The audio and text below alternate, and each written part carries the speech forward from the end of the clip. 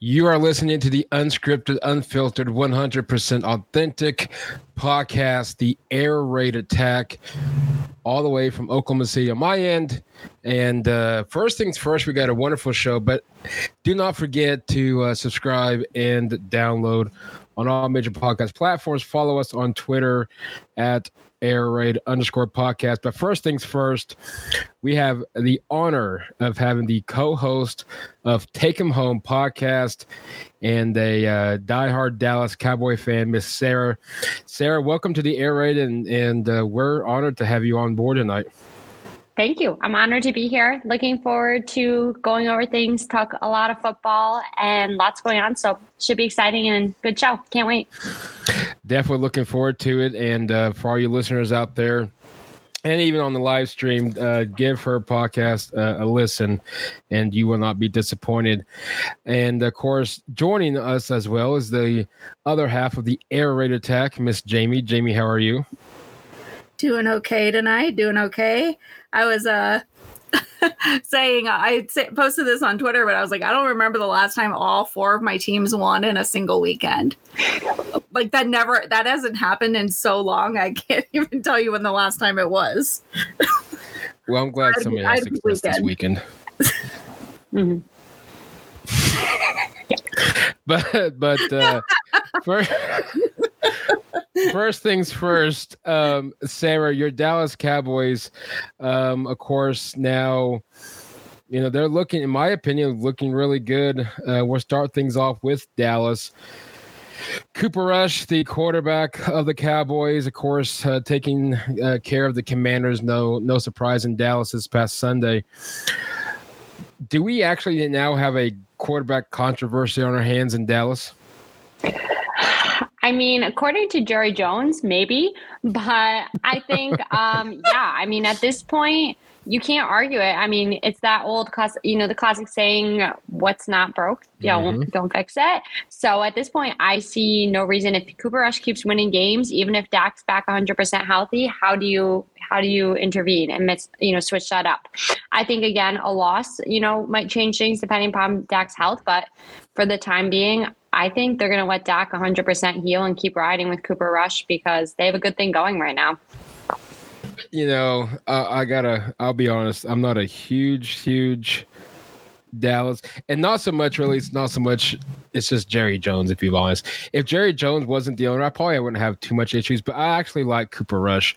Of course, don't know much about him, but the fact that he's winning, I applaud him for it, because I'll be one of those guys that probably would sat there and said that Dallas is probably out of the playoff race, or at least probably could have taken the hit here in the last few weeks with Dak's absence due to his injury. But I know Jerry Jones says that he wants a quarterback. He wants a quarterback controversy. I think he's going to have one unless, knock on wood, something drastic happens to Rush, and hopefully not. I do like the kid, so. Yeah, I like Dallas, and I like what's going on, and hopefully, let me turn my work phone off, and hopefully he, I know, sorry, Jamie, I kind of want him to keep winning. I know. I will say this, my problems with Dallas, obviously, is that they're a rival with the Packers, but I despise Jerry Jones. I think that man is horrible. And I think that a lot of the reason why Dallas hasn't been successful is because you can't be everything in an NFL team. It creates a conflict of interest, and there's no check and balance with it, which has caused a lot of problems within the organization. I will say, though, Dallas seems to me it seems like they have to be a little bit more creative with their offense, meaning they're forced to do things differently because Cooper Rush has different skill sets than Dak does. So maybe they're not relying on Dak as much as they were, and they're being more diversified because he isn't in there. And it's just kind of opened up a whole new, aspect of their offense. They seem to be playing more like a cohesive unit whereas before it seemed like it was all individuals. So that's just my outside perspective on it. I mean, I'm not gonna lie, I haven't watched them terribly a lot, but that's just what I've seen thus far. And I think, I think Dak deserves to be the guy, but could get real interesting. Yeah, I agree. I mean, I totally agree and think that having to play Cooper Rush has definitely changed their offensive calling and scheme, as it always does when a backup comes in. But I actually think it might have been going the opposite way, where I think that Kellen Moore was trying to do a little too much before and overcomplicating things. And I think having to take a step back and oversimplify things for a backup quarterback has actually allowed them to strengthen their offense and kind of they have two pretty solid backs with the Pollard and Zeke duo. So they're getting back to establishing the run, but then they're getting a healthy Michael Gallup now too. So that opens things up for CD. And I think just kind of stripping things back a little bit and actually making things less complicated, less trying to, be too cute with it, do it, kind of all the, I guess, more cutting edge, whatever kind of play calling you want to call Kellen Moore thinks he does. But I think stripping it back a little bit has helped. And I hope they continue with that with Dak, because it's like you said, it's working for them. They look cohesive. The offense looked forced, early game one in Dak's play. And it was painful to watch, like really painful. So I think being able to strip it back and maybe simplify things might actually be the key for them. And I hope they just keep it that way. I'm with you on that one. Of course, we're looking to moving forward. They got the Rams this upcoming week, and then week 5, of course. Then they got to go on the road to LA. Then of course go on the road to Philly, which is always a tough place. And of course, that rivalry itself speaks volumes. He'll be, Cooper obviously up against the task against the Rams. And of course you got Philly, who's making a name for themselves, especially Jalen Hurts, an early case, in my opinion, MVP race. But we'll see how that transpires. Finish out the year, of course. Then Detroit and then Chicago right before Week 9 bye. I honestly can't remember when Dak is due back. Let's just say, and Sarah, I kind of want to pick your head on this one. I'll give them. Ew. This will be tough. I'm just going to say 3-1. I think they'll probably lose to the Rams and then probably beat Philly, because Philly, for some reason, always loses a game at home that they're playing so well. But anyway, I say 3-1. But let's just say worst case scenario, they split 2-2. Heading into that bye week, do we see Dak? I mean, like I said, I don't know exact time frame on Dak. Yeah. But could we see Dak come in week 10 against Green Bay up in Lambeau Field? Yeah, I think it definitely, from what I can keep up with, Dak's timeline is they're not really disclosing, because I think at this point it is heavily contingent upon like the fact that if Cooper Rush keeps winning, even if he's say 90-ish% or so, I think they'll continue to hold him out until he's 100%, healthy. But if things take a turn for the South, say they end up losing, next 2 games, right? Rams and Eagles, I think he'll be jumping back in right after that. But yeah, I mean, I think he'll definitely plan would be for him to be back against Green Bay. But again, by some miracle, if they go 4-0 between now and then, it's kind of like you keep going with it. But I think Dak, I'm not sure exactly on the numbers, but he has a very, very strong record against other NFC East opponents. So I think it's possible, if he's, depending upon how his progress is going, I think we might see a little bit of him in that Eagles game, especially if Cooper Rush starts to struggle a bit and, especially contingent. I think they'll beat the Rams handedly, but if they do lose that game, I think Dak could be back as early as that game against the Eagles.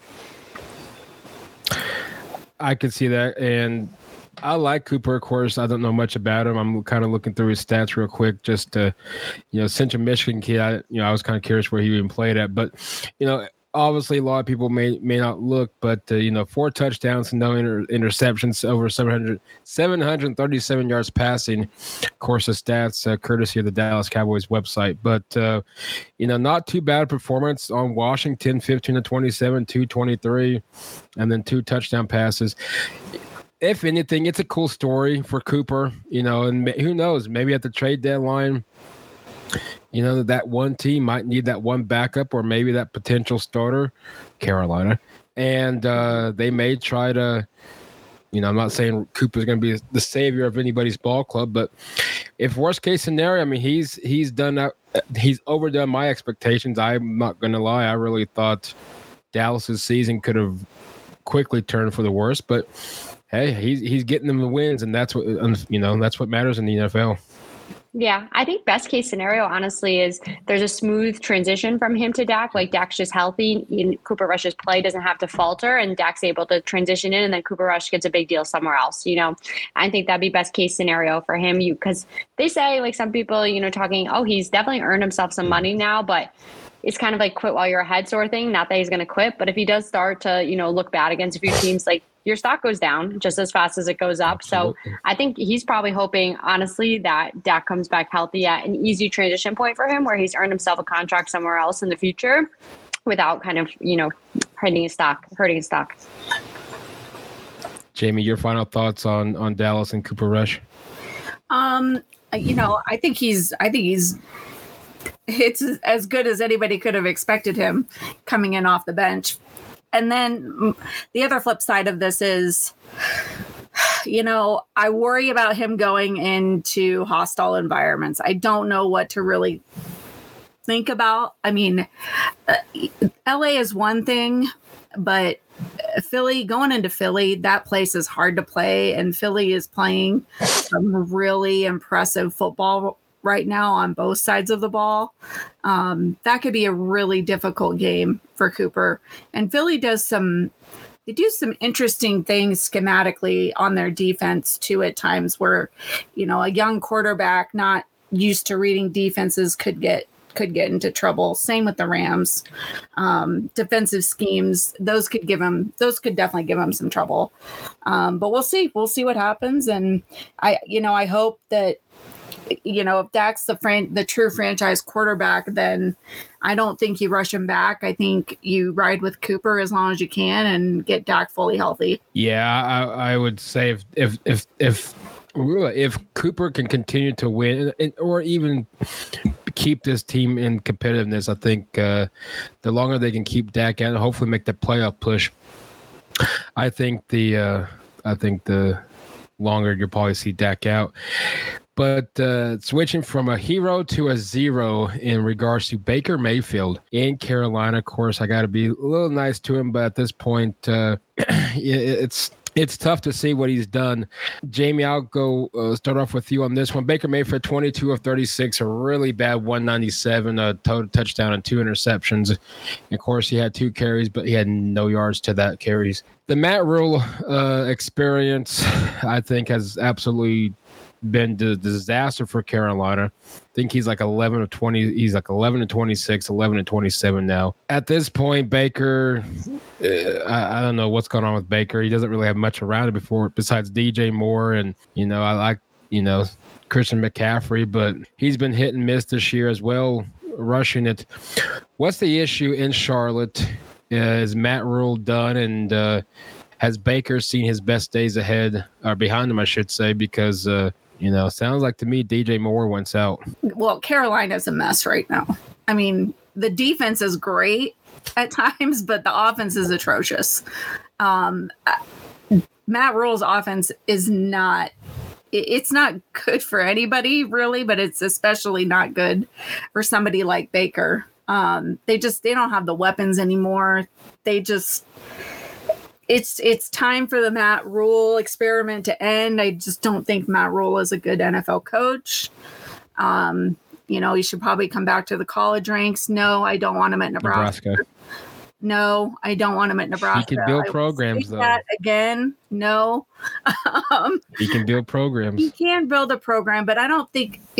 I'm not going to turn this into a Nebraska thing. I just don't think that Matt Rule is the right fit for Nebraska. And I'll leave it. I think there are other options out there that are a better fit for Nebraska. Anyway, he's not an NFL guy. He just doesn't have that. I don't know what it is to see intangible NFL coach, but you look at guys like obviously Belichick was meant to be an NFL coach, like McVay and, even, the DC, Todd Bowles going in for Bruce Arians, those guys were just kind of built to be NFL guys. And I don't know, Rule just doesn't speak that to me. So it's over. And, I feel kind of sad for Baker because I really do think he got shafted in the whole Brown situation. But at the same time, you got to try to make it work where you're at and do what you can do. And, it hasn't worked. And I don't think that that's on Baker. I don't think you blame Baker for that at all. I think it's just a result of the OC and Matt Rule at Carolina. Sarah, what's your thoughts on this unfortunate situation in Carolina? I really thought that they could have, obviously we're 4 games in, there's still 13 to go, but this is not showing any promise in Carolina.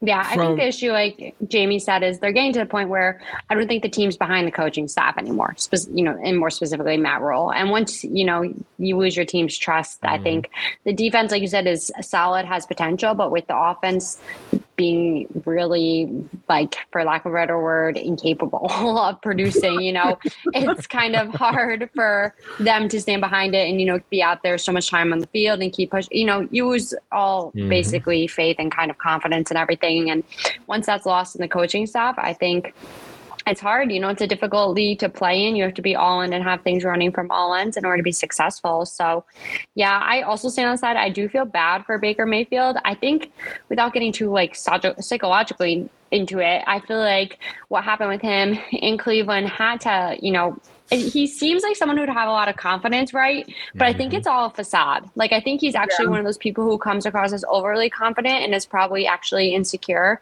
I know I'm getting very deep aside from his football skills. I like that. That's cool. But I do think that he has been rattled by this whole thing and just isn't the same player that he once was. And that's not to say he couldn't get back there maybe eventually, but I think it's kind of similar to along the lines of, honestly, Carson Wentz, I think, is in the same boat with that, but he just does a little bit. He's not as good at hiding it, I think, as Baker is. But yeah, I think Baker's rattled and just psychologically been impacted by this, where he's just not the player he was. And he previously, he thrived off of his confidence, trash talk, things like that, that only further potentiated his skills, honestly, in football and the type of player he was. So to have that kind of stripped away, I think we're just not really seeing the same type of player. And also, like you said, clearly not the best offensive fit for him to begin with. And I was kind of, I'm at this point, I'm just kind of not really dumbfounded because he's seen a few college coaches have success. What is it about college coaches that we just have not seen that success in the NFL? Is it the environment? Is it the play calling? Because, obviously Matt Rule, Steve Spurrier is another one. Nick Saban didn't have much luck either. Chip Kelly, another one. Excuse me, of course, UCLA, he formerly coached Philadelphia. But what is it about these college coaches that try to make that jump that we just haven't seen that much success really throughout history, so to speak? For me, it's a different dynamic. I was going to say, go ahead, Jamie, because I don't have an answer for this one. I think it's baffling. I think it's a different dynamic. When you're a college head coach, these kids are in college, they're younger, they're looking up to you. They're not typically making money. They're relying on the coaches to put them in the best position to succeed. They have other things going on in their lives versus just playing football. And then you get into the league, and the league is a business, and everything is a business decision in the league. There are no feelings. There's no coddling. There's no working through stuff. For the most part, it's either you play on the field and you play well, or you're out. And in college, that's completely different. I look back to, the coaches that have been the most successful have always put the athlete ahead of the game. People like Nick Saban, people like Tom Osborne, they've always put their athletes as human beings first and as athletes second. And you just don't, I'm not saying that NFL coaches don't care about their guys. It's just a completely different standard in the NFL. NFL is professional. College is amateur. It's getting, unfortunately, more professional, which I don't like because I don't think that these kids are ready for that piece of the puzzle when they come in. I think you're starting to see some negative effects of the NIL era kind of creep up, but that's how I look at it. That's what I think the problem is people like Saban want to help grow the person and help them be successful in society, whereas in an NFL, work environment, they're like, no, you either have your shit together or you don't, and if you don't, you're out. Period. End of sentence.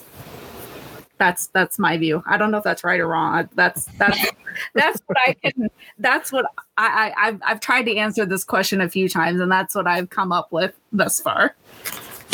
No, I mean, I don't even know if there's a right or a wrong answer, really, because and I was kind of curious because you have so many really good college coaches. Matt Rhule wasn't a bad college coach. I really was disappointed he left Baylor for Carolina, but I get it. It's all about the money. Of course, it's the NFL. How can you not turn that down? But you just see really good college coaches try to make a jump to the NFL, and you just haven't seen that much success.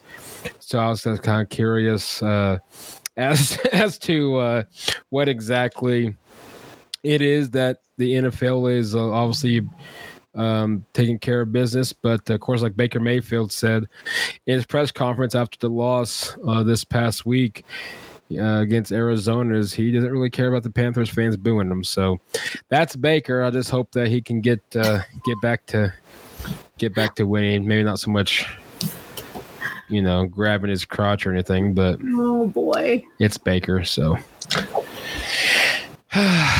Baker.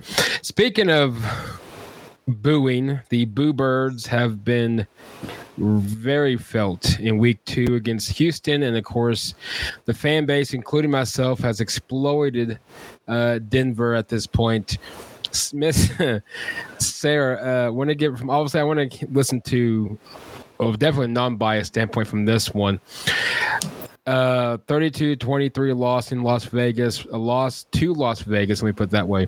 For Denver, of course, Javonte Williams out for the remainder of the season. Melvin Gordon can't keep hold of the football, and the offensive line is right back to where they've been the last 6 years. And if Clyde, if you're watching this or listening to it later, this has been the issue the entire time. The quarterback play is practically right back to Drew Lock again.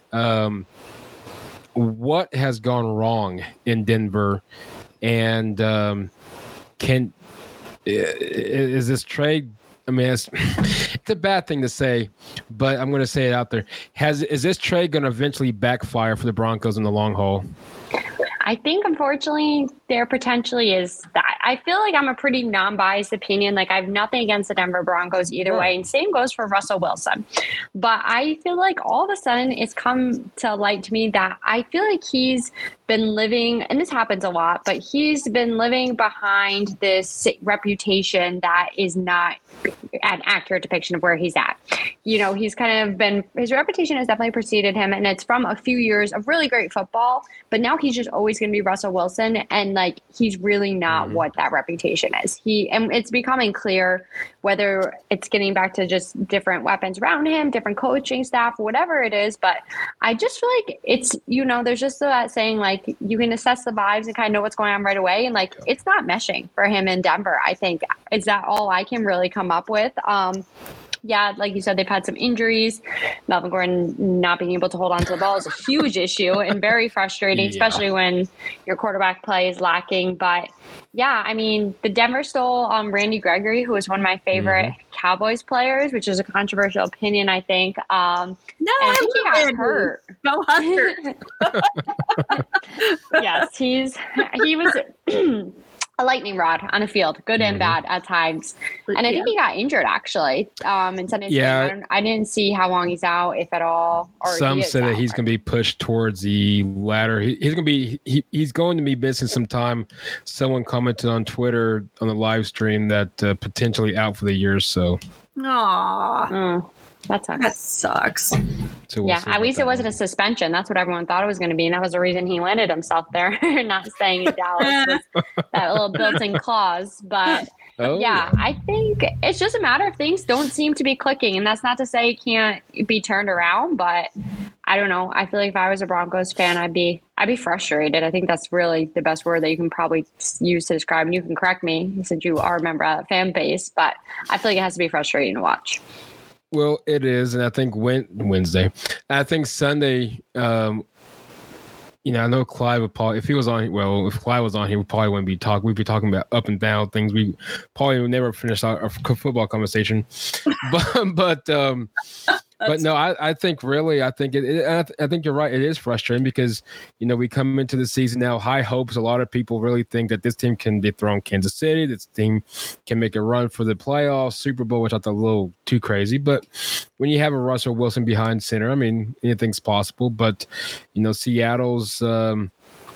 Seattle's game was a little frustrating, but again, it was more emotional. So I kind of let that one slide, even though that was on Nathaniel Hackett time management wise, and barely beat really a bad Houston team. And now you go to you squeezed by San Francisco, and now you get to Las Vegas, who Josh McDaniels, but they've owned Denver now 7 of the last 8, 5 in a row. So, no, it's frustrating because, we're back to where we have been the last 6 years. I still think the offensive line still, especially on that right side, is really bad. But Coach Hackett hasn't made a name for himself yet. Hopefully his play calling and his time management skills gets a little bit better throughout the season. We'll see. Well, here's the thing. I don't know. It's bad. I don't think people realize that this is Hackett's first head coaching job ever.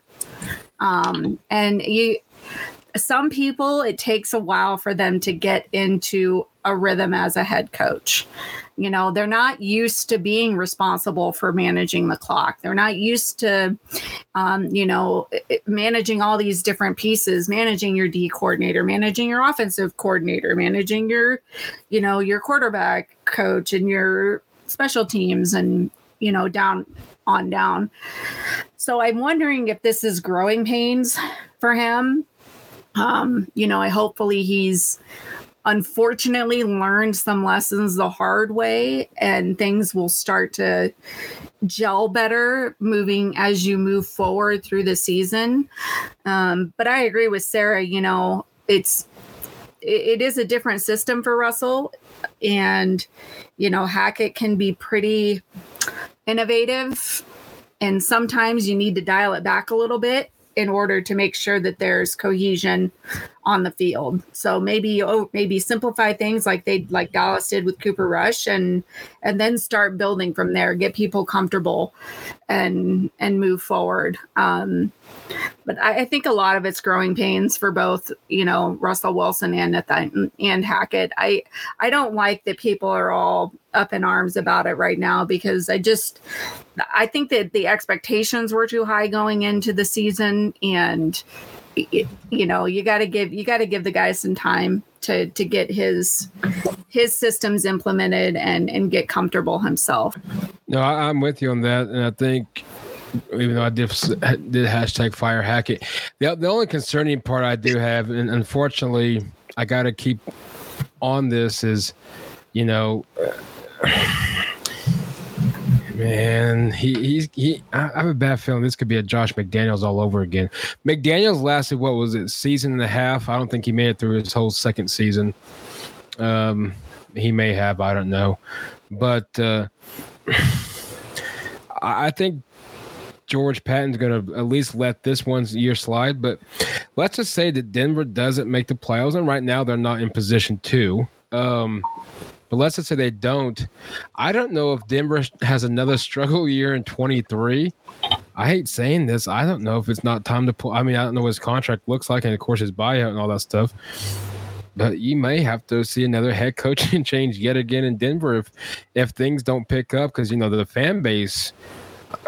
Obviously I'm not there in person. I watch them on TV and when I can, and read off of Twitter, but I've never seen a fan base, and OU, here in Norman's pretty passionate about their Sooners, but man, this fan base in Denver, I've never seen Twitter explode like it has really all 4 weeks.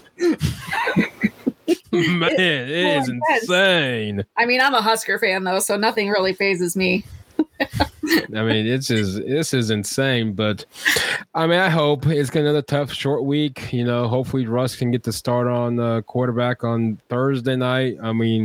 Hopefully Melvin can hang on to the ball. Maybe the offensive line can block for him, and we'll see. That defense, I feel bad for it. They're constantly on that field, and I just don't see how you can how you expect to win games and have your defense out there. But going back to the kind of keeping in the AFC West, but not so much the West, but Tampa Bay and Tom Brady.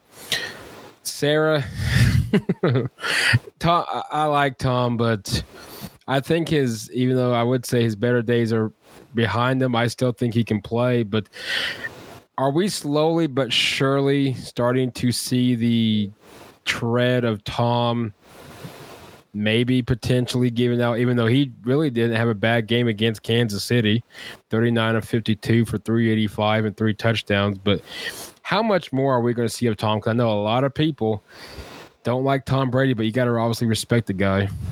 Yeah, I think I fall into that class where I like him a little bit more each year. I despise him for a while. Then you get the respect level. And now I'm kind of just like, okay, whatever. But, I definitely think so. He has this bell curve that I think about in school, I think. And he's definitely past the peak of the bell curve. And I think we're now seeing the rapid decline end of it per se. And I'm not saying rapid week by week basis, but I think for however, I know it's unclear on his future in the NFL in terms of playing, but after this year, but I think last year was I don't think he was playing his best football last year. It was pretty close, but I think it was clear, it was good football, but it was definitely on the other side of that bell curve, just higher up. I think now he's kind of heading more downward at a more accelerated pace and steeper slope. And I think it's the time. It's always weird when something like this happens, right? You have this image of this person who's so good and everyone kept talking about it and waiting for it to happen. And it just seemed like it never was going to happen. And we all kind of accepted that. We're like, this guy's going to go out on top and there's nothing anyone can do about it. But it's here. He pushed it a little bit, I think. And that's his decision if he wanted to play to this point or not. You know what I mean? But I think we're clearly seeing that, his playing abilities have declined, and it's evident now, not just microscopic. And I think, the Bucks, I don't know. They're good. Their defense is good, but they're not great. And I think, again, it's a reputation of, Tom Brady and all of the other supporting, players on the team as well that I think people assume they're going to be really good, but they're struggling to pull off these games. Their offense, they're putting up pretty low numbers each game. The defense, luckily, is keeping the opponents, low scoring as well. But I'd be very surprised if they, make it past the first round of the playoffs, if they get in, which I think they will. Although the Falcons, I don't know, they could be coming for them in the division, but yeah, I definitely think, as weird as it is for all of us to see, especially from a generational thing, Tom Brady's been as good as long as I've been watching football. Yep. So to see this is weird, but I think it's here, I think he did. I think he needed to retire after that Super Bowl with Tampa Bay. Yeah, that's I've always thought that. I know that the Bucks they've had a lot of injuries, and I know that hasn't helped anything. But Arians isn't there this year, and I don't know how much that's affected anybody or not, but because I like Todd Bowles, I think he does a great job. He's obviously an incredible DC, and left was just still there with their offense, but they've had a lot of injuries, and I don't think that's done anybody any favors when you have all those injuries at wide receivers and on the offensive line like they have. That's tough. It's tough for any team to overcome. I think that's been a lot of their issues. So we'll see once they start getting a little bit healthier as the season goes on. I know Wirfs is not healthy at the moment either. So we'll see. We'll see what happens. I'm with you though. I'm kind of starting to think Brady's on the downswing, and he probably should have just stayed retired and maybe focused on his home life a little bit more. I do. What's up with his face? I'm not trying to make fun of him. I'm trying. Did he actually have? Have you seen this, Jamie? Have you ever seen his updated face? His face, his cheekbones or whatever. Oh, they're very sunken in. I noticed that. I did notice that actually when I was watching the game. Is that a health issue, or is that him not eating something? It's probably stress. I think it's some sort of plastic surgery as well. or like Botox, Gotcha. even at a minimum. Like I feel like maybe a little Botox that went like too high up in the face here, and then everything else Right. down. Like the cheekbones are really up and tight. I think it's evident his facial structure, is bizarre. I noticed. looking. I was like, why does his face look so weird? But then I thought I was just being critical, like a critical person. I was like, never mind. I won't post anything about it. But I almost said something on Twitter, like, what is up with this man's face? Like, it's either stress or there's like his cheekbones are definitely, the structure of his cheekbones is different. I don't know if he got into like Giselle's like makeup or I don't know what happened. Not sure. Probably a combination of everything. Yeah, I'm sure it's going to be a lot of mixture of everything in between. Of course, I know, from what a lot of people like to say is, he has some marital issues. So I'll let him handle that one. That's between him and his wife. But no, I think I'm with you on definitely. I think this is down here slope. I'm still got to give him credit. 45. I don't know what 45-year-old man would want to literally, get hit by big guys, younger guys, and of course on the day and week in and week out process. So props to him at 45, and maybe we'll see him at 46. I don't think so, but I mean for 45, he's still plugging away. I mean, I think his worst game yard wise was at the Saints. So he looks good for 45. Just I think he's definitely seen his better days though. Mm-hmm. Of course, better days is the NFC whopping South. The Falcons, though, however, showing life. I think the Saints, but another in the NFC. I guess I should say the first AFC East. Miami, of course, Tua in that scary situation. Of course, this past week Thursday against Cincinnati. Obviously, NFL terminated that third-party connection with that, but the concussion protocol. Besides that, who was really at fault for Tua to be out there? And of course, on a short week where he just got concussion again the following week prior to. Who's at fault for that? Was that the third party? Was that, or did Tua?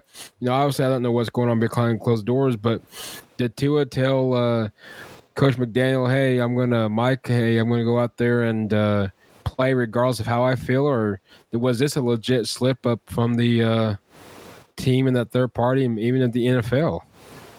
Yeah. I think it's hard, it's hard to say. Obviously, we're not there behind the closed doors, but I think to speak and give benefit of the doubt of these guys, I guess, like this is they make a lot of money. So when you say it's livelihood, it sounds a little bit dramatic because they are at least Tua is more than set, if he were to be done playing today. But still, it's their livelihood. It's their life. They're obviously clearly passionate about it. So if they, in my opinion, if they get any sort of indication that they're okay to go from whoever that's coming from, then I think they feel obligated to take it and are passionate enough to want to do that. So I don't think Tua is at fault by any means for any of this, because clearly, if someone told him, hey, you can't play, he wouldn't be allowed to play, right? But if he gets any indication like, oh, you shouldn't play, but you could, sort of thing, like that's not on him then. You need, he didn't go to medical school.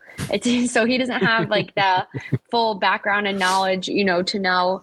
And I work in healthcare. I work as the PA on this. So to see that is the fencing reflex is a very, bad and scary sign and always a terrible sight. And I think, it's just, to me, like I said, he didn't have the knowledge base to know like the sequela that can happen from something like this. So even if he made that decision, he wasn't technically informed appropriately. You know what I mean? Yeah. I'm speculating on that, but I think it's totally up to the medical staff, whether that's this independent provider. I don't know how that works with the in-house providers, speaking on it as well. But if whoever gave him the green light to be allowed to play, that falls on them. Yeah, this was a management thing, not a Tua thing. I mean, there's no way that. I mean, Tua probably said, I'm fine, because he's a competitor. That's who Tua is.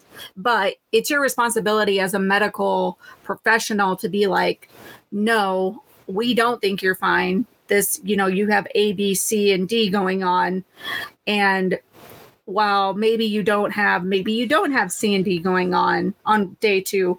Maybe you only have one thing going on. What I don't think was probably properly conveyed to Tua was the fact that if it was a concussion, I mean, they said it was an ankle and a back, which, I mean, I don't think any of us are that stupid to believe that, but there's no way that he knew going into this past weekend. I don't think he knew the long-term effects. If you get a second concussion that soon after having concussion-like symptoms, the bad things that can result from that, which, I mean, at the very worst is death. I mean, there could be brain death, and we don't know the lasting effects of a concussion, sometimes for weeks after the fact. I mean, it can take that long for those symptoms to unfold. And I had thought that the NFL had done a better job in hiring, independent contractors that were not with these football teams to suss out these type of situations for happening. But it just seems to have gotten very lax this season, and maybe even a little bit towards the end of last season. I've noticed a few where I'm like, that person probably should not be playing football right now. So it's frustrating, and I feel most bad for Tua because it really could have ruined his career, and maybe it still does. We don't know right now. I hope the NFLPA, does a thorough investigation, and I hope that the right people are fired, and we all, meaning the NFL, learns from this situation because it was bad. Well, it was scary bad. I mean, it also when he got sacked, and then of course were hit, and then of course had the formations of the arms. I mean, and the hands literally being froze for a while, and I mean that's a scary scene in itself. And I can only imagine what he was going through. And it's just hopefully the NFL. I think, and I'm glad they got rid of that third party, and hopefully they can get somewhere into more of a safer protocol. But I mean, I don't know what more safer at this point you can do besides playing flag football. But I mean, I know it's above my pay grade. I really don't have an answer for it. But if anybody may enlighten us, definitely know. Sarah, you mentioned about medical fears. Is there anything the NFL can do when it comes to at least the court? I mean, and granted, anybody can get a concussion. I don't want to just make it out to be the quarterbacks, but when it comes to this type of protocol concussions that leads to all kinds of other medical issues currently or down the road for the players, is there anything different the league can do, or is just going to have to be unfortunate? It sounds really bad, but you're just kind of screwed. Hate saying it's not, any intention. Unfortunately, I think concussions are part of the game with football, right? Unless they can find some sort of bizarre helmet that supports the neck as well, like that might reduce some, but that would significantly change the way you play football. A lot of limited range of motion. So I think, unfortunately, from an occurrence rate of them happening, initial concussion, it's not going. I don't see any way that can be reduced unless technology changes even further with helmets. But I think it's a matter of tightening things up. Like Jamie said exactly. CTE and things like this, they progress from repeated head traumas. So it's more a fact of limiting the amount, and especially the fact that Tua came out a week later. That's such a sensitive time frame where you still have lasting effects from the initial concussion, and these things potentiate themselves. So I think it's more just a matter of further utilizing protocols to screen players, and whether that's having every player undergo a concussion screening test after each game, because there's probably lots of head traumas that occur underreported each game and aren't necessarily flagged. So having them go through some sort of screening after every game, and then monitoring those who fail. They have all sorts of tests that they do to screen for concussions, but a lot of them are subjective, meaning you're reporting your symptoms. I don't know if any of when I was in high school, they started doing the concussion screening test at the beginning of each season where you go in and follow. Yeah. So I think, they're probably doing that on a more complex level even. So having those, routinely administered to players and monitoring progress or changes in that could be something to tighten it up. And I imagine that's what they'll probably do from here. And then also, like you said, just making it as independent as possible. So there's no affiliation or bias from these healthcare providers where they feel pressured by either the organization specifically or the NFL as a whole. Yep. I think that's the best thing that they can do moving forward is, and I mean, maybe even rotate them, have a group, but rotate the providers. These health systems around these professional teams they're huge. I mean, there's got to be plenty of neuroscientists and neurotrauma and trauma doctors out there that can rotate and make sure that it's not a situation where I feel like, and this is my opinion, I'm not saying this is what happened, but with everything that's gone on within the Dolphins Association organization recently, I have this horrible gut feeling that this came from higher up and was swept under the rug a little bit. And I mean, if that's the case, I hope that they fire a bunch of people and maybe even make them sell the team, because this can't happen. That can't happen. And you're not, and like you said, Sarah, you're not going to stop concussions and injuries and things like that. This is football. It's a violent game. We all understand that. But I think the fact that this was preventable is my biggest issue. Well, and I think, and obviously we're not behind closed doors, so I don't know. I would hope that Tua, I think he's smart enough to tell Mike McDaniel in the front office and all the trainers and everybody involved, saying, "Hey, I'm good." I'm sure that probably didn't take place. I would hope not. And if that's the case, well, then so be it. But no, I think Miami definitely needs to do better, and the league as a whole needs to look over at the overall stat. And like Sarah said, unless you make a different type of a helmet that can help with all this, I mean, I've dealt with concussions, in high school and junior high and in college. I mean, trust me, it's not fun. It's not fun by any means, but at least I wasn't out there the next week. But it's this protocol I think I'm hoping that they can take in place and maybe can get something into it. But no, I agree, Jamie. I think something got pushed underneath the rug, and hopefully Tua. I kind of want Tua to be involved just because I would hate to know that they.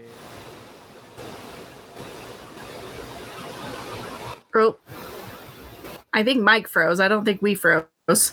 Yeah. He's back. There we go. Yep, you're good now. Hopefully everybody heard that what I just got done saying.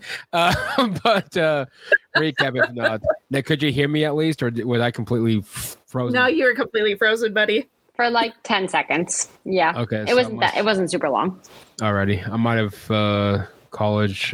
Anyway, so no, I mean, I've had concussions and all that, but no, I mean, I hope that in the long haul, I want to hope that he had something to do with this. I have a feeling that he didn't. And hopefully he's okay. I haven't heard any update on him, but from a concussion to a quarterback that gets sacked. So kind of fill you in, Sarah. So I am not a Joe Burrow fan. I am not a Cincinnati, and Jamie knows where I'm going with this one. I'm not a Joe Burrow fan at all. A good buddy of mine, Dan, the host of the Time to BS podcast, thinks it's all about because LSU beat Oklahoma. That actually has nothing to do with that. I assure you that. I think he's a bust. I really am getting to the point that he's not as bad as Jamarcus Russell, but he's going to get there eventually. So Cincinnati, I like Zach. I like Coach Taylor, Norman High, and of course, I have nothing wrong with him. The issue heading into Cincinnati, what it was last year, and it was continued to be the same, is the sack. So I clearly said that in our little NFL preview that went just haywire. I mean, literally, everybody at that point just said anything and everything. I said Cincinnati was a fraud. That it was a one-hit wonder when it came to the Super Bowl. They don't get back, and let alone they won't get back. They won't make the playoffs. Anyway, which leads me to this. So Joe Burrow right now, as we speak, has been sacked 15 times. 7 of them in week 1. I think 6 in week 2 against Dallas. Luckily, his offensive line's kind of helped him out the last 2 weeks, even though he's still seen grass each of those 2 games. He's thrown 4 interceptions. Of course, that was week 1. He's done better since then. But I think it's 8-4 touchdown to interception. However, am I being too? So my question to you is Cincinnati the real deal, or I don't want to put words in your mouth, so I ain't gonna say that. What's your thoughts on Cincinnati? I'll put it that way. What's your thoughts on the Bengals and Joe Burrow? Yeah, so I think I have to say I disagree. I am a Joe Burrow fan. I do think their offense looks I think their offense looks a little forced this year. That's what I'll say. I think they're struggling a little bit. We saw it early, definitely clear in the offensive line. I have to, not gonna lie, I felt good about Lyle Collins going there and talking like a big game bodyguard and everything, and then absolutely like getting pancaked against the Cowboys, spinning in all the wrong directions. It was fun to watch. But I think his offensive line failed him, especially early on.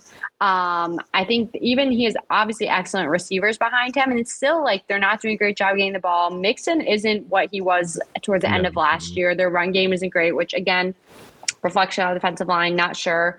But I think that they just are, to me, those seem to be that team that like has that it factor sort of thing. Like they just played well when it mattered at the end of the year last year. And I think they'll do the same thing again this year. But I think it'll be a rocky road to get there. I don't think they're going to, which they've have some losses already, but I don't think, I think they'll sneak their way into the playoffs and probably, I don't think they'll be Super Bowl champions, but could make a Super Bowl run for sure. So, but I would agree with you. I do think their offense does not look the same as it did towards the end of last year. It looks a little more pained and just not as fluid. I agree. There's something not quite gelling within the offense, and I'm not sure what it really is. Whether it be that the run blocking isn't as good, and therefore Mixon isn't as good. I don't know if I know he's been banged up. I know he's always had like an ankle issue, so maybe that's kind of what's causing some of it. But when they don't run the ball very well, that their passing obviously doesn't go as well. But I agree. They looked a little bit out of sorts. It's getting better as the season goes on, and I think that they'll be fine. I don't really understand what the cause of that was, other than there were new pieces on the offensive line. So maybe that's caused a little bit of it to happen earlier on in the season. Mixon isn't as strong, so I'm kind of hoping they maybe find a back, this next draft to fill that plug. But the receivers are still great. Burrow's still great. I know you don't like him. I do not think he's a Jamarcus Russell. I just don't. I don't see that as Burrow's path. What about Johnny Manziel? Because he's not an idiot. At least Joey B has his head on straight. Johnny Manziel is a friggin' train wreck. No, I think the Bengals will be fine. I think they get to the playoffs. I think that they're going to be fine this year. Baker Mayfield. What about him? Joe Burrow. Is not Baker Mayfield. No. Disagree. I think it's 2 against 1 here. Yeah, I agree. I think the girls win, and I'm fine with that. Speaking of teams B, as we start slowing down into what I consider the second half of the show, Buffalo looks really beatable, but I still think that they're the best team in the AFC. Jamie, your thoughts on the win, even though Baltimore had so many opportunities to beat Buffalo on Sunday, but I think it's Kansas City, Buffalo, and everybody else is in the dust right now in the AFC. Your thoughts on Buffalo so far, even though the last 2 weeks, again, kind of been rough for the Bills? I don't really judge the Bills these past couple of weeks. They have so many defensive injuries. Mm-hmm. It's hard to really judge what's gone on the last couple of weeks because of that reason. I mean, I feel like half their half of their defense is injured right now. So as long as they get those pieces back healthy as the season, as we get into the later part of the season, the Bills will be fine. They're a very, very, very good football team. The Chiefs are a very, very good football team. I would say that those teams are probably the elite in the NFL, and I'm not sure that there's really anybody, even on the NFC side, that's at that level, because the Packers aren't right now. So yeah, that's just my opinion. I like Buffalo. I just think I can't judge for what's happened, and because they've still, they still almost won, and then they did win against the Ravens. So that just shows you the heart of that team, and that they'll fight. And that to me is how you win games, especially going into the playoffs. Go ahead, Miss Sarah. I think I feel pretty much the same. I'm from New York. I've adopted Buffalo as my New York team. Obviously, it would not be the Giants, and Jets are okay. So I think lately they've shown they can win it always, winning big, won a close one last weekend. So if I was part of Bills Mafia, which I guess I can consider myself a secondary member of, I'm excited. I think they're exciting, and as long as they can stay healthy, I think they're a clear favorite for the Super Bowl. I still stick to I have them going 15-2. I don't know who said that. Somebody did on the NFL thing. I definitely don't have them going 15-2. I do think they're a really good team. I think unfortunately injuries have kind of hit them on the defensive side, but I think they'll be perfectly fine. Speaking of Super Bowl, we got a question. Come on. There we go. This goes for all three of us. Does Philly make the Super Bowl this year? I don't want to answer that. I don't know. It's possible, but I don't think it's going to happen this year. I feel the same. I think they're a Super Bowl caliber team, but, because they've kind of had this rather rapid, increase in success, at least that we can see thus far, I think they're going to lose a disappointing one in the playoffs. I think just whether that's not really inexperience, I guess, in the big moment. I think they're a Super Bowl caliber team, but I don't think they're going to win it this year. They're just not quite there yet. Yeah. Just like I felt that way about the Bills last year.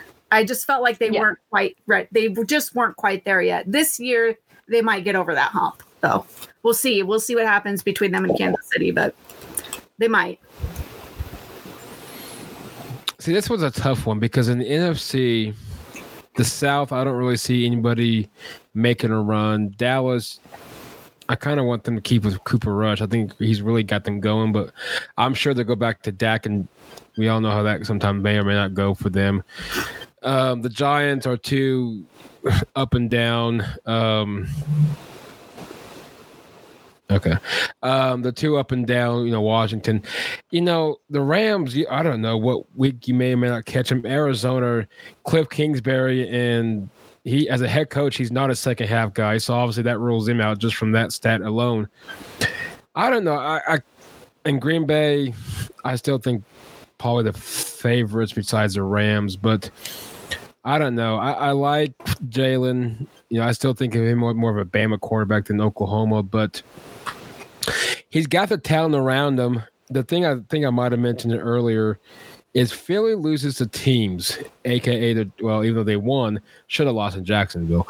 But they lose to teams they're not supposed to lose. And I think that's what is going to get them either, if they do, and I agree with Sarah, if they do get into the playoffs, they're going to be a one team, and that could be a one round exit. If they don't make the playoffs, it's because they lost to probably three teams they should have overall beat. Probably not, but I won't be surprised if they at least get to the NFC Championship game. But I do like his receivers a lot, and I mean, anything's possible. I don't know the schedule from here on out. I mean, there's still a lot of football to be played still, so anything can happen. I mean, not to knock on you, Fly Eagles Fly crew, but Jalen Hurts could tear an ACL and your whole season's out of the window. So, Why did you even say that? Well, I'm trying to help Sarah out. I mean, come on. We don't cheer for injuries, but No, I mean, anything could happen. I mean, you could have Devontae Smith. I mean, you could have Miles Sanders. I mean, injury, aka Denver. Injuries can play a role in the season. There's still 13 games left. So, no, to answer your question, I don't see Philly making it, but I will say that I would not be surprised if they make it to the NFC Championship game. So that would not be a surprise. But final few questions. Number one is, speaking of your Dallas Cowboys, Sarah, does Dallas win the NFC East? And could you see them making the playoffs? Could you see them in the Super Bowl this year? This is a tough one because it can go many ways depending upon Dak's health and where Cooper Rush goes from here. I'm not going to lie. I'm worried about the Eagles winning the division for sure. Like you said, though, I could see them. I mean, they're going to play the Packers, which I think those two, but they're playing that whole division. So they get to play the Bears, the Vikings, who are solid teams, but I could see the Eagles losing 2 or 3 of those that they shouldn't. In which case, yes, I do think the Cowboys will easily top the Giants and the Commanders, and it's going to come down to them and the Eagles. But I would love to see them in the Super Bowl. So maybe if I speak that into existence, it will happen. But it's hard to call a team. I guess when you're playing up with your backup quarterback, there's so much unknown that it's hard to say, we're going to the Super Bowl. So I think I need a little bit more time to be convinced, but I definitely can be convinced on that. I mean, they have the talent. Oh, absolutely. You know what I mean? Like their defense is incredible. Yeah, Dallas has the talent. It's just whether or not they can put it together or not. Right, and adversity and everything with injuries and stuff like that and getting it all together. So agreed. Jamie, do you see Dallas making the winning division, of course, then potentially seeing them in the Super Bowl? Well, no, because they'd have to beat the Packers. So no. I'm gonna pass. Touche. I'm gonna pass. I just think I could see them. I could see them. It would be hard. Well, I think Dallas. There's no knock on Dallas. It's just honest God truth. They got to learn how to win a playoff game, which they haven't had much success on. And then number 2, can they carry that on to the second playoff game? And that's hasn't happened since '95. But do I think they win the division? Well, I got to stick to what I just said about Philly. They lose about 3 or 4 games that they shouldn't. So I'll say that they probably will win the division. Dallas, yes. And then Super Bowl, I don't. No. Well, I mean, again, you gotta see who they play off, but currently, right now, no. Even though Cooper Rush for MVP, it'd be kind of cool. You got to root for the kid at this point. Mm-hmm. Fair enough. I like the kid. Alrighty, cool. Okay, we're on this Aaron Judge watch here. Nobody cares about baseball. According to the MLB. So I real quick, way off not football topic. Sarah, you are a golfer, is that correct? Yes. Aspiring. Right. Is there any I respect that. Are you decent, pretty good? The reason why I asked that because I got a buddy of mine, he's a big time golfer, and he's just kind of wanting to know what your game was like. Yeah, so to be honest, full disclosure, I don't keep score when I play golf yet. I'm not there yet. I'm a very competitive person. And so I live in the Northeast. So my golf season is short living up in New York. So I only get really a couple months of solid golf. So this was my 3rd summer really playing. First year I started late. So I probably should start keeping score soon because I feel like I'm at that point. But I pretty much only keep score on the holes that I get a par or my rare like birdie that I've had. So, and that's not often, depends on the day, but it's I was a former college distance runner for a long time, and I've kind of given up competitively running. So golf was a really good transition for me for like a competitive outlet, introspectively, not competing against anyone else. But it's tough. It is a mentally gruesome game. I'm spiking my clubs sometimes. I'm angry, and then the next day I love it, and I'm like, I can't wait to go back. Like, I should call out of work to play golf today. So it's an emotional roller coaster, but I like it. I think it's a lifelong sport, so that's what I'm excited for, to keep playing. So yeah, I can't say like what my handicap or anything like that is. I'll report back once I start keeping score. But for now, I'm just out there trying to piece it all together. I respect that. I respect that. Yeah, it's a tough one.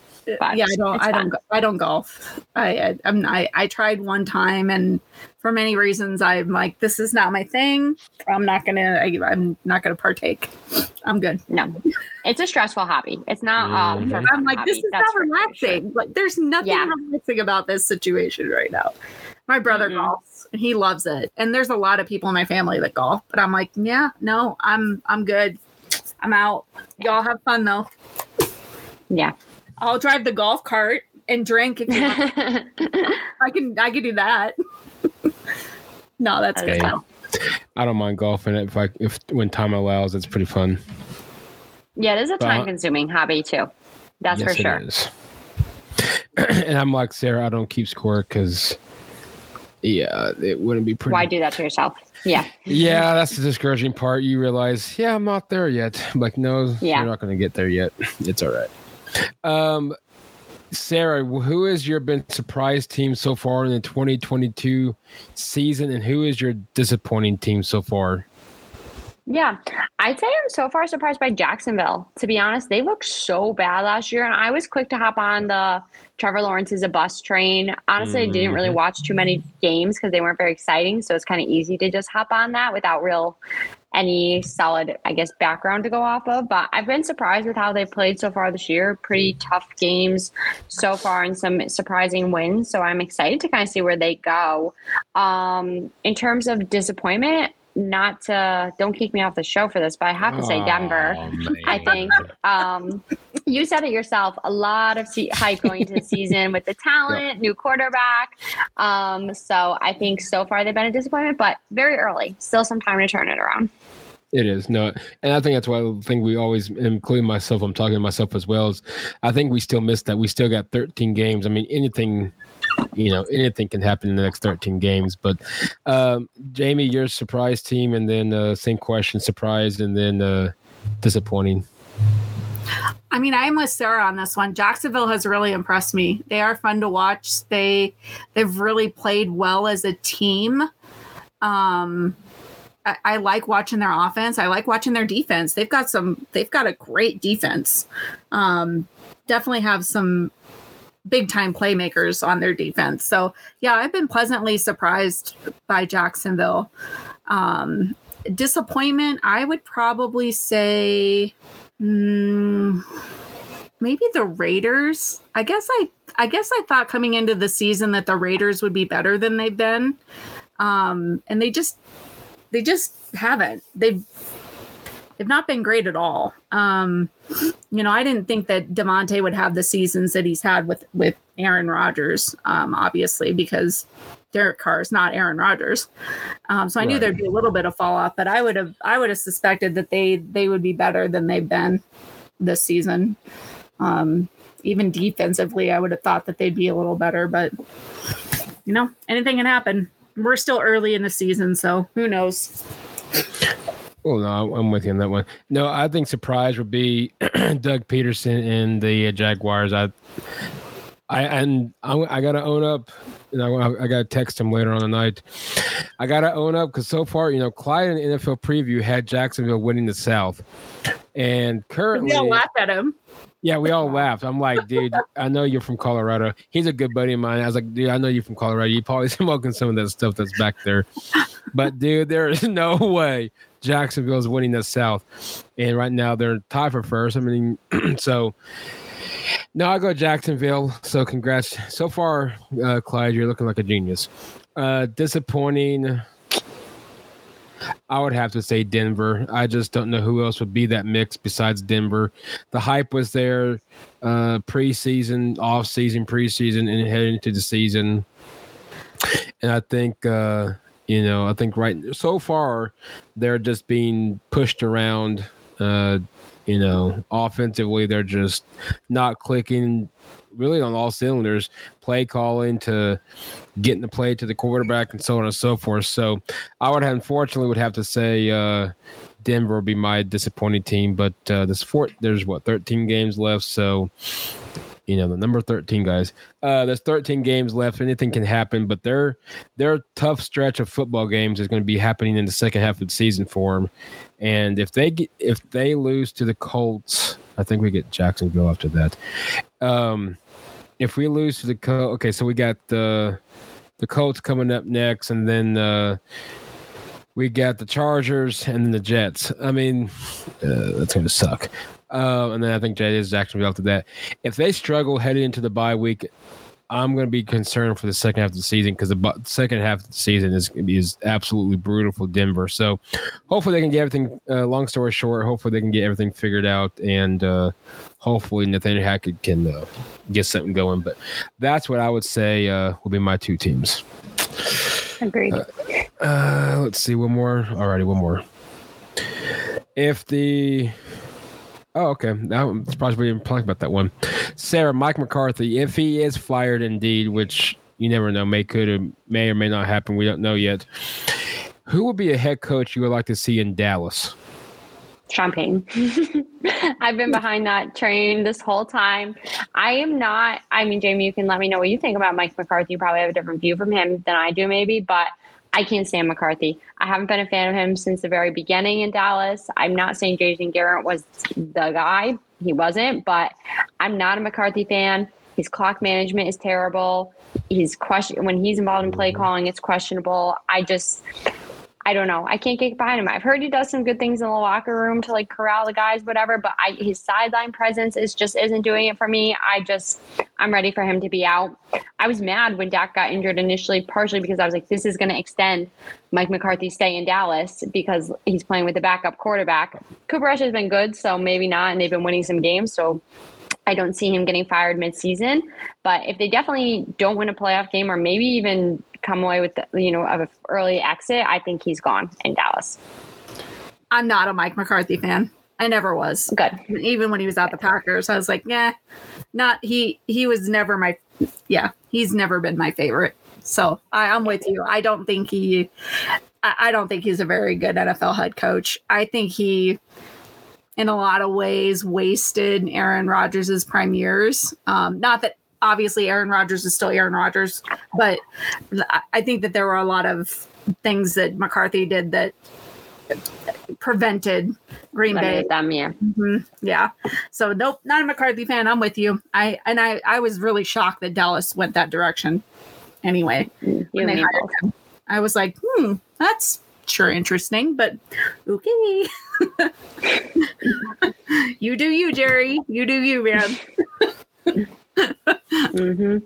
No, I got an interesting one, and I do think Mike McCarthy. I think unless he wins a Super Bowl or something, maybe happens to where he can show why he can stay there for another year. I'm gonna go out on a limb, and I could see Lincoln Riley be in Dallas. I'd be open to that. I'm open to anything at this point, though, so I'm going to agree with anyone who's not Mike McCarthy. That's pretty much the case here. So whatever right now. Yeah, I think us in Green Bay felt that way too. Just give us somebody else. We don't really care who, but something. Yeah. And as we end the show on that breaking news for all you Major League Baseball listeners out there, Aaron Judge becomes the American League home run king.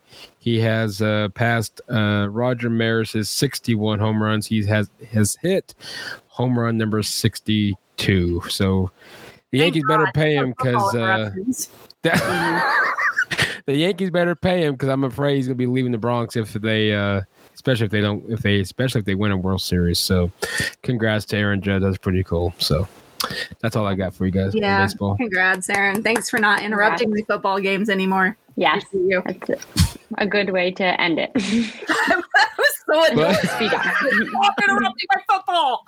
I don't care. Yep. And Fox News has now just sent the notification out. So everybody, a 61-year-old record. There you go.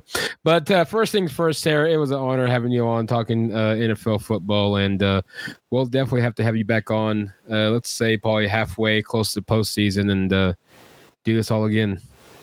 Yeah, I love it. It was a blast. I would be happy to come back on and see if we can either get both of you, one of you on our Take 'em Home podcast as well, do a little swap or mashup episode. That would be great, but it was a lot of fun.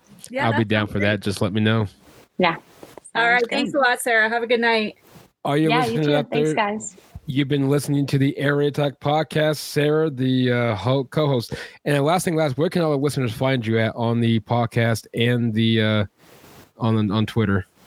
Yeah, so our podcast is at the Take 'em Home podcast on Apple and Spotify. Same as our Twitter. That's our Twitter name. And then I personally am on Twitter as at the Football Girl, but GRL, specifying not girl. A little bit said differently. So that's where you can find us. Take a listen to our podcast. I think similar vibe, as you guys kind of just talking sports, really football primarily. I say talking sports, but it's predominated by football this time of year. Yeah. So yeah. And all you listeners out there, if you are going to follow, please be respectful. Yes. That's the main thing. Yes. Be respectful. Thank you. Please. Be respectful, Yeah. boys. Be nice, everyone. So, but Sarah, the co-host of Take 'em Home podcast, joining us on the Air Raid Attack. I can't even, now I'm disappointed about the number 62 now. But Jamie, have a wonderful weekend. And Sarah, You too, Mike. you as well. And you've been listening to the Air Raid Attack podcast. Listen to us on all major podcast platforms. Follow us on Twitter at @AirRaid_podcast. And we will see you all next week. Have a great Thanks. rest of your week.